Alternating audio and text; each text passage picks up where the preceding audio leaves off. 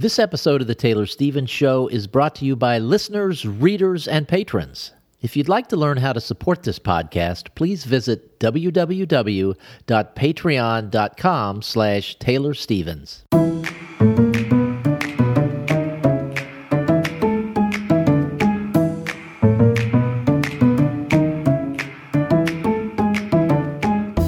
Hi, this is Taylor Stevens, the New York Times best-selling and award-winning author of kick-ass international thrillers, and this is The Taylor Stevens Show with my good friend Steve Campbell, where we are kicking writing in the butt one word at a time.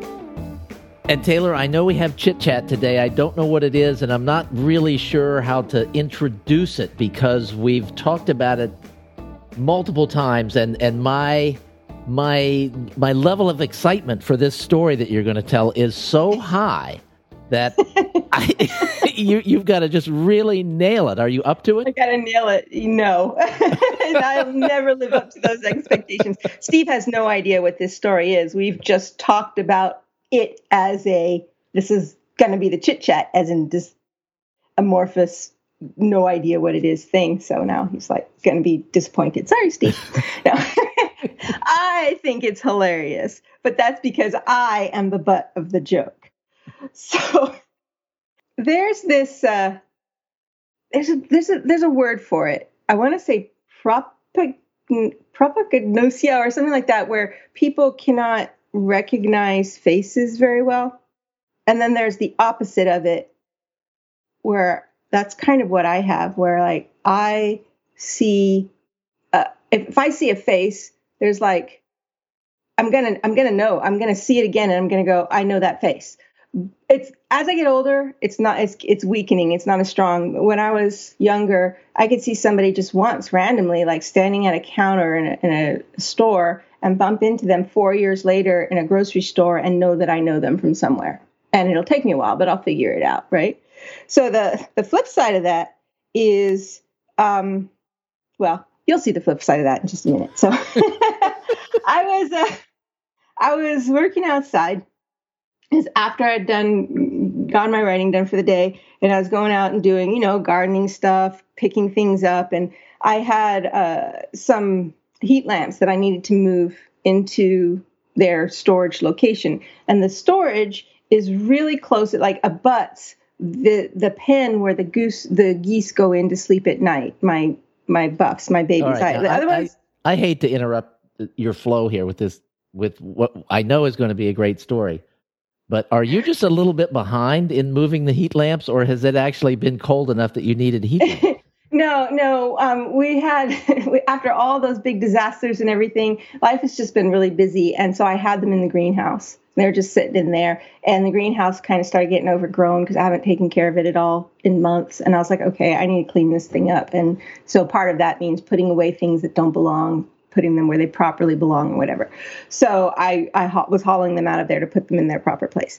And so down in that area where I store all the chicken stuff, it's right abuts the goose pen. And these are for my babies. Like, I'll let the other geese wander, do whatever they want at night. But these ones, I still don't trust that nothing's going to come get them because they're slower and bigger and not as squawky or aggressive.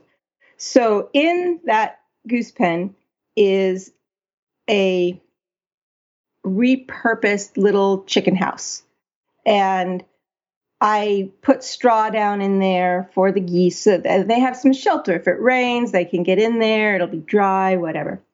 And the sides at the bottom are very fine. They call it hardware cloth. So it's like wire, but it's got really small holes in it. So things can't get in, but you can see through it perfectly well.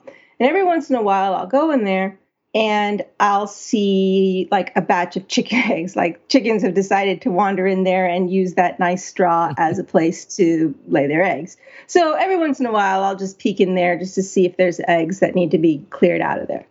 And so when I was standing at this storage thing and I looked in, I saw from the angle that I was there, I saw there were shadows. And it looked to me like maybe there was a snake inside that little nesting area. And I thought, that's a really big snake. you know? And so I was like, I got to get a picture of this. I got to see what this is. And then, so I put my stuff in and I looked back up and I swear to God, there were eyes in there staring at me. And there was a cat in there, like maybe 4 to 6 months old, not quite full grown cat. And the eyes were light, like it was blue-green eyes. And it was like it was laying on its side and it had turned around and looked at me. You know, that look where the ears are up and the eyes are looking at you. And I went, no way. So I went around. There was no direct way in. I had to go around the fence to get in. And when I went and looked in there, it's completely empty. And I'm like, what? Like, this doesn't make any sense. There's only one way in and out. Even if the cat had decided to jump or something, I would have heard movement. There's nothing. And I couldn't understand. It wasn't a snake either. It was just empty.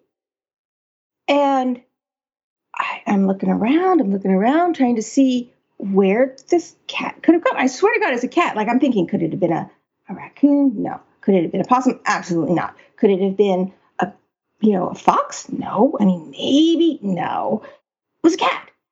I saw a cat. And so then I was like, okay, well, it's nowhere. And I went out, I looked around some more to see, like, is it in the, near the pasture? Like, where is it? No, nothing. So, okay. So I went back to what I was doing and I went to close up the shed and I looked over there and insert a bunch of swear words. That face was staring at me again. But this time I realized, okay, I know there's no cat in there, but I swear to God, I'm seeing a cat. So what the bleepity bleep is going on? So I go back in there. I know by this time there's no cat. It's not like that cat vanished. It was there and vanished and came back. So what is going on? So I go in there and I look at it from a distance while I'm in there and I still see the cat, the face. It's looking at me. But now I know, okay, there's no body. Okay, I'm close enough to see that was shadow. And I go closer and all it is feathers and leaves and stuff entwined in the mesh. And it created the perfect pattern combined that from a distance, it was 2 matching eyes in exactly the right space. And that, you know how when a cat's ear is up and pointed and turned, it's a little bit lighter on the inside because you're seeing the inside of the cat's ear? It was like that. And I called somebody. I was like, you have to come see this. And they're like, well, I see a face. I don't know that it's necessarily a cat, but I see what you see. And I'm like, okay, I'm not going insane. But it was a cat, Steve. It was a cat twice. It was a cat. And it just vanished. And then I realized it was my stupid brain pattern recognition picking up on something. But it was so real that when it disappeared, I was like confused. Like, what am I dealing with? How did this happen? Because that's how convinced I was that I had seen a cat. So that's my story. When you looked around from a different angle, you saw the same stuff, but it was from a different angle, so it didn't compute into a cat face. Only when I got really close and I could see the actual outlines of the leaves themselves and the feathers, and I could break them down and distinguish what they were. And I'm like, okay, that's feather, that's leaf. But even from up close, it was still all positioned in the right place. That if you know how those 3D pictures where if you make your eyes go funny, you can see the 3D design. It was really big in the 90s. Yes, and I hate those things because I'm really bad at it. Even from up close, if you had done that with your eyes, you would have still seen the face. It was that like perfect in the way it was outlined. It was just nuts. And it was the face of like, have you ever seen like a seal point Siamese where the face is dark and then you've got all those bright eyes staring out at you? Mm-hmm. That's what it was, like a dark face on a cat, which is what my daughter's cat looks like. And I honestly thought, how did that cat get out of the house? Like, did it get out of the house and just come into here for safety? Like, that's what I It was that real. So this sounds like a person who is going from doing lots of like tactile farm type work and moving things and doing all this stuff to maybe getting a little bit more involved in the creative processes. That was a good attempt. That's a really good attempt. We'll give it a good solid 7 on a scale of 1 to 10. Yes. Okay. In this week's episode, we are actually going to be talking about Taylor's return to the creative process, or maybe not so much just Taylor's, but returning to the creative process in general. Yes, and this question is actually that the topic is in response to a question that was given to me, answered to me in the Facebook group. I was like, I wasn't prepared at all because I swear we just recorded, Steve. Why are we recording again? And I had no material prepared, and so I put out a call for help in the Facebook group, asking for questions that like what do people want to know? And so this series of questions came from Liv, who is a longtime listener, longtime fan, also a patron who is responsible. I mean, patrons are the ones who are keeping this show running. So many thanks to you, Liv, not just for the questions, but for the patronage and support. That is what keeps the websites up, the shows running, and keeps the roof over my head. And so thank you very much for that. So here's the question, basically. I'm just going to, I cleaned it up a little tiny bit of editing for the sake of readability on the air, and I'm just going to more or less read that as it is, and then we'll take from there. So she asks, how do you get back into your story idea, but also back into your creative process? Whether it's the duration of time away or perhaps just the nature of the distraction, for example, COVID and everything else that is going on in all our lives, I think there's a thing such as a short break, and then there are disruptions so great that we have to dramatically shift our mental state in order to get back to creative work. Are there any things that you have done to get back in the mindset other than just rereading your work? A few months ago, I absolutely knew I was not ready to get back to it, and I gave myself the time to not do that. Now I do feel like I'm ready to get back to it, but it feels like starting over. And I don't so much want a shortcut as I would just love to hear about what the process has been like for you and if you have any insights or takeaways. So that's what we're going to do. We're going to talk about me, all me. And that is a great question because it's something that we all go through at one time or another. So the answer applies to everyone. Yeah, I think so. It's going to apply probably differently to different people. All I can ever do really is, work off my own experience. So this is a very, very real thing, the time away and also the distraction. I think both are happening to a lot of people right now. These last 2 years have just been somewhat chaotic for many. And I know there are authors, I've met them, who, for example, will be at a big book conference and they'll be like, yeah, I need to go finish this chapter that I'm working on. And they'll go up to their room, they'll pump out 2,000 words, and then they'll just come back and join everyone else. And I'm just like, I can't do that. So this discussion is not for those types of people. This is for the mortals among us who really, who are like me. And being away from the work it's a big deal. Distraction, it's a big deal. So for me, the longer I am away from it, the harder it is for me to get back to it. And it really is like starting over. It doesn't just feel like it. It is like starting over. And that's why this book that I'm writing now, The Fulcrum, which is Monroe number 7, I guess. I've come back, I've had to stop it so many times that the first chapters are like polished and the rest is just a complete mess because every time I went away from it and came back, I had to start over. It wasn't just like starting over. I had to start over. I had to go back to the beginning. So for me, even just a day or two away from it throws me completely off. So that's been really hard for people to understand in my life, or even people who want things from me, like at events. I've become very anti going to author events. And the reason for it is that attending those takes such a toll on me. It's not just the few hours of the event. It's not even just the whole day, because it is a whole day. You know, you've got to get ready, you've got to get there, you've got to attend it, you've got to get back. Well, okay, that day is a wash for writing.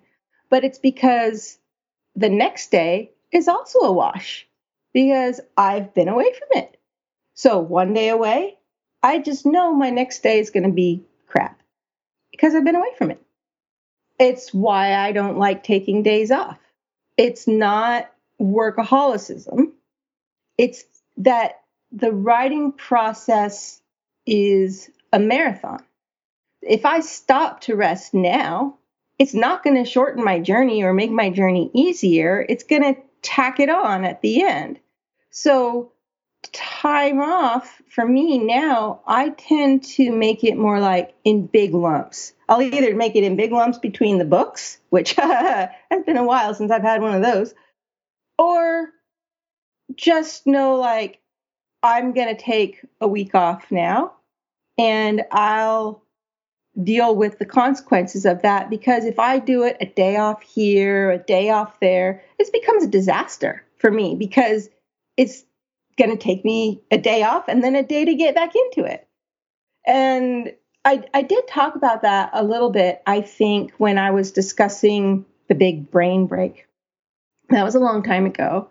So a lot of those details might have gotten lost, and I don't even ever remember where I said those details. It might have been in an email, not on the podcast. I don't know. But leading up to the time that the big brain break happened, I was supposed to be writing Liar's Legacy. And I started falling very far behind, so that by the time the book was due, I didn't even have half of a full first draft. I didn't even know how the last half of the book's chapters were supposed to go. I didn't know how the story was going to tie together. And one of the reasons that I got that delayed to begin with wasn't just because the book was so complex. It wasn't just because it was the hardest book I've ever written. It was also because the timing of it coincided with my oldest graduating high school. Like, it was the final year of high school. And everything that went into, I never went to high school. So I didn't know how any of that stuff worked. I never went to college. I don't have any experience of any of that stuff. And this particular child is really not the greatest for organization or letting me know things in advance, or even fully understanding the work that goes on, the many steps that need to be done. So much of that fell on me. At the same time of knowing that eventually I was going to need to sell the house and need to move. So that meant making sure that the kid learned how to drive. They were in no hurry for independence.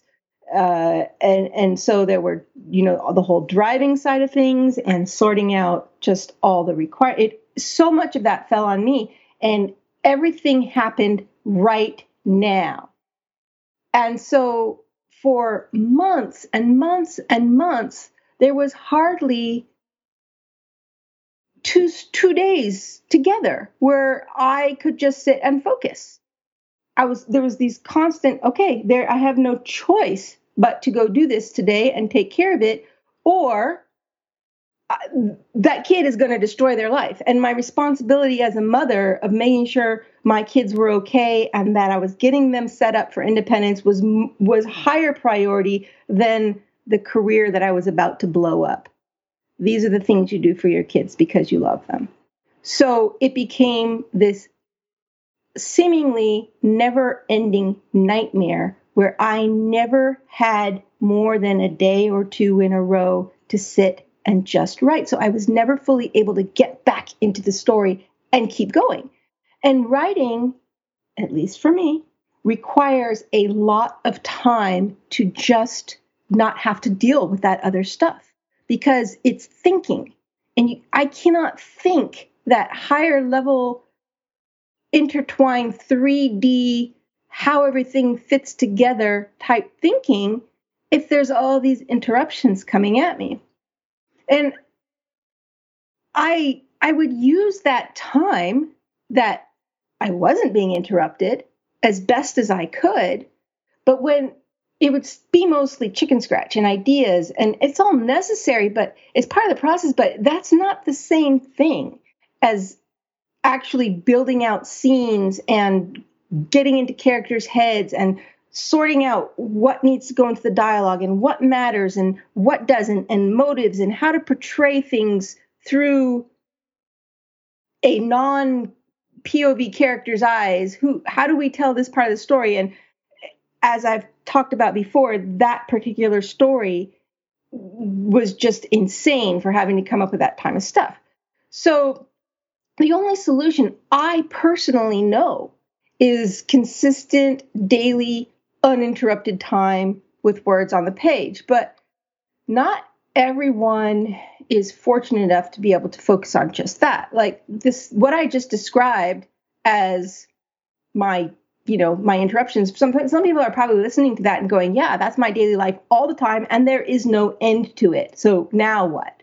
So I do realize that being a quote unquote, professional author, it's a little different for me because that was my job, right? So if you have another job, that's going to change things for you somewhat in that, most people do have day jobs. Even full-time authors have day jobs or they have families to take care of. And those are their primary responsibilities. So I'm not saying like you have to carve out whole days. It's the consistency and carving out a consistent set of hours or a consistent time to be present in your work. To me, that is the number one solution to getting back into it and staying in it. So when I wrote the first book, I had small kids at home alone. I was a stay-at-home mom, and they were small and noisy and interruptive as little preschoolers are. It took me 3 years to write that first book. And I have to add that those were 3 years in which I consistently still found time every day to work on that project. It might have been being interrupted every 5 minutes, but I treated it like an obsession. My house was always a mess. I often just let the kids play on their own, unsupervised. It was childproof. It was safe, but it wasn't like I wasn't helicoptering them because that was the only way I could do both. That was the only way I could keep them alive and also write and write consistently. So there was choices that had to be made, and those were the choices that I made. Not everybody can make those choices. Sometimes you're only one person. You can only be spread so thin, and some things got to give. And sometimes it's the writing, if that's not how you're making your living. I make my living from writing, or at least I did. Not making much of one now, but so writing had to take priority from that point on. So once my kids were in school, then the hours that they were in school and then the hours that after they went to bed, those were the hours that I carved out. They were untouchable. And so then and even now, I don't run errands throughout the week. I will do literally anything possible to not leave the house, partially because I'm a hermit, but mostly because I understand for me personally, what that interruption does. I might need 2 or 3 hours of doing stupid, brainless stuff before I sit down to write, and it feels like wasted time.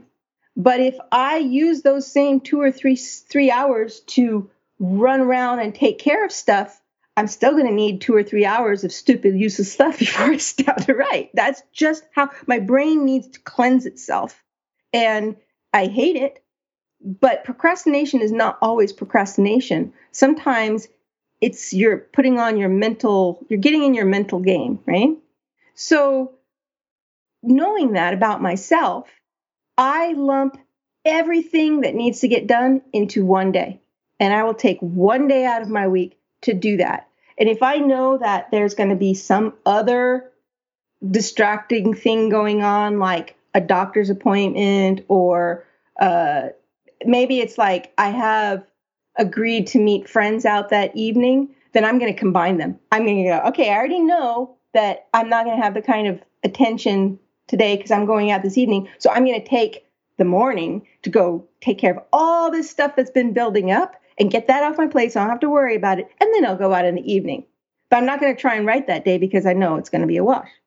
And then that'll allow me to then take the next 4, 5, 6 days in a row where even if it's crappy writing, I'm still butt in chair, butt glue to where I have to be, I'm communicating with the work, I guess you can say. So that's kind of how I deal with it. When I am trying to return to the work after being away for a long time, I have it in my head that this is not something that I'm just going to be able to sit down, pick it up, and get right back to where I left off again. But for the very few blessed, it's just not how it happens.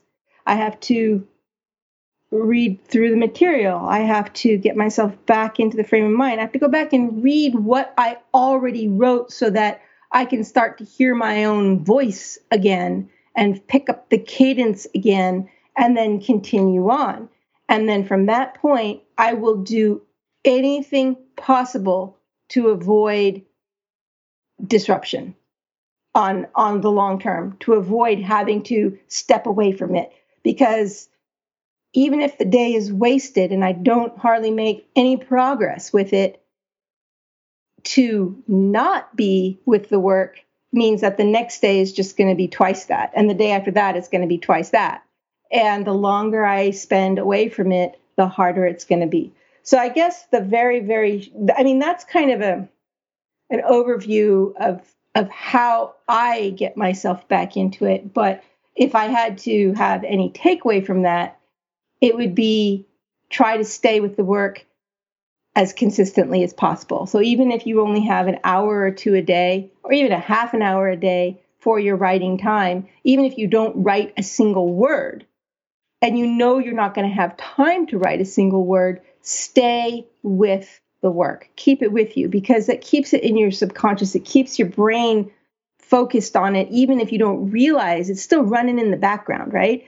But when you step away from it completely, then you shut that thinking process down. It's not even with you anymore. And then it's just so much harder to come back to it. So let's say, well, you didn't have a choice. You had to stay away from it. And now you're back. Well, I know how that feels too. There's this idea that just finish it, just get it finished. And it's true. You can't perfect, you can't clean up or make better what's not finished to begin with.